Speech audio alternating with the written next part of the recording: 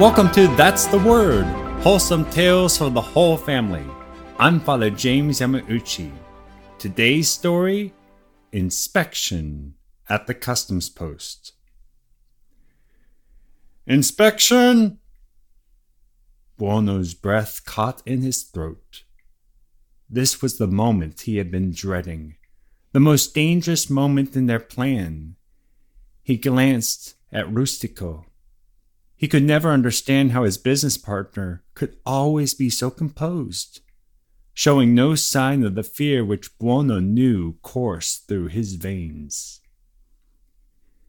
The inspectors boarded the ship. Buono took a deep breath, exchanged a sidelong glance with Rustico, and the two stepped forward to meet them. After formal greetings were exchanged, Buono produced the ship's inventory.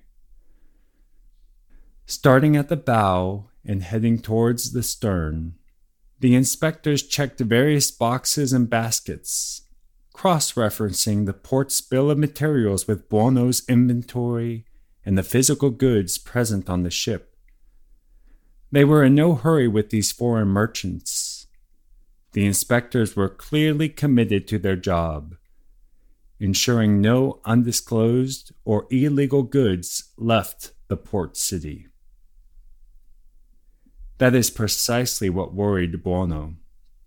As the party moved closer and closer to the stern, they were moving closer and closer to their stash.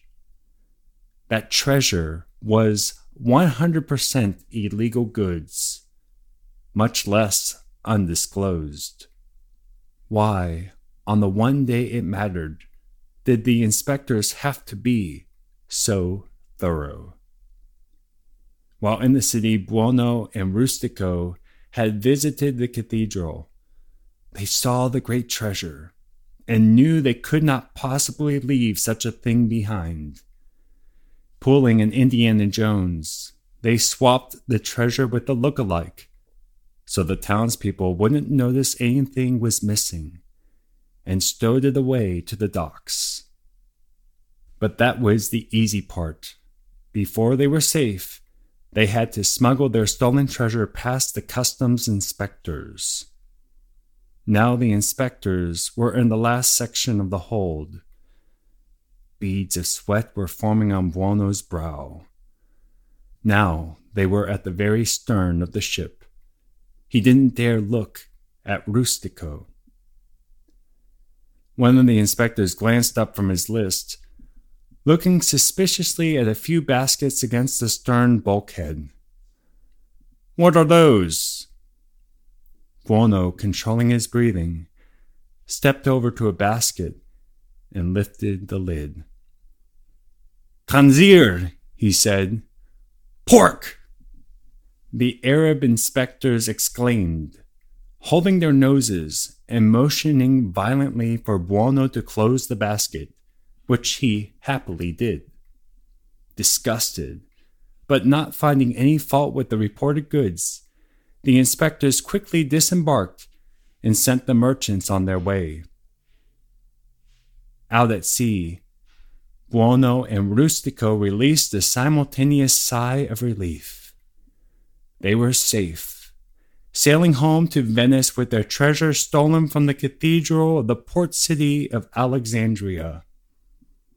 So it was that Alexandria lost and Venice gained a great treasure, a treasure that led to the construction of Venice's greatest basilica. Underneath that pork, Buono del Malamocco and Rustico del Torcello smuggled out the remains of a companion of St. Paul, a faithful disciple of St. Peter, the first Bishop of Alexandria, and the author of the second Gospel, an evangelist named St. Mark.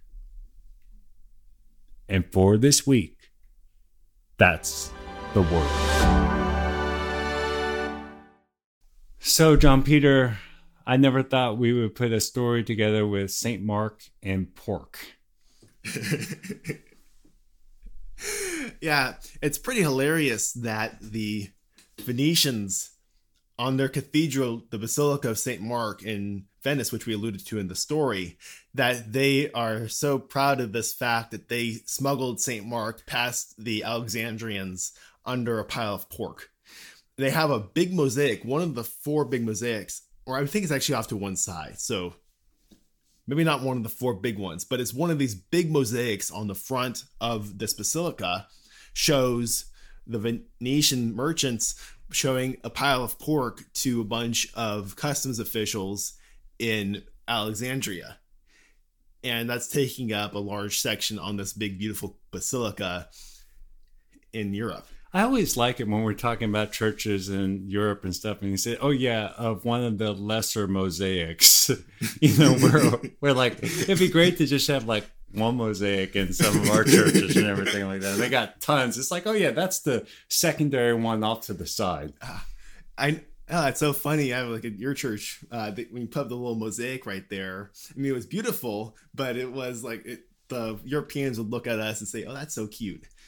Yeah, that's true. And what you're talking about was when I was a pastor, we had two parishioners, and one parishioner very talented in mosaic and able to kind of put a nice little mosaic above the front entrance of our office. Very nice. It was very beautiful, but again, that kind of shows our youthfulness. Youthfulness. What we're used to when we see something like that, and we just get so excited because we actually have a mosaic. Yeah, so but we also have to remember, like when we say, "Oh, we have an old church; it's 100 years old." For Europe, I mean, where our family's from in Augsburg in Germany.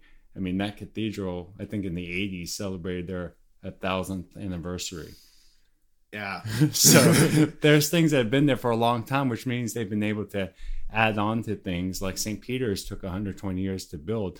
But that's the interesting thing. One of the things I wanted to point out is that just to mention that it was actually St. Claudia by tradition that they replaced with the relics of St. Mark in Alexandria so that the people would not become suspicious. And that just shows you, again, when you have a big old church in Alexandria, you can have multiple saints who are venerated there because their relics are there. Yeah, probably. My thing is with this story, now, just so you know, we actually left some pieces out of the story. The biggest piece is that Rustico and Buono allegedly had the assistance of two monks at the cathedral. And these monks came to them and said, "Hey, we're worried about the Muslim rulers of Egypt going in and either destroying the churches as part of the persecution or destroying the churches for building material for mosques. And so could you take these bones of St. Mark that are our greatest treasure and just keep them for safekeeping in Venice? Forever.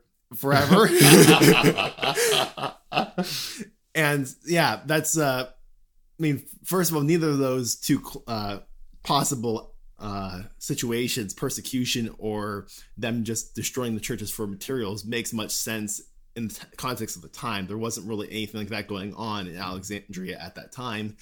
So this whole story about them getting assistance and swapping the saint, that's kind of the fact that they snuck St. Mark out under a pile of pork, I 100% believe. And that is definitely portrayed and conveyed in tradition over in Venice because of the mosaic.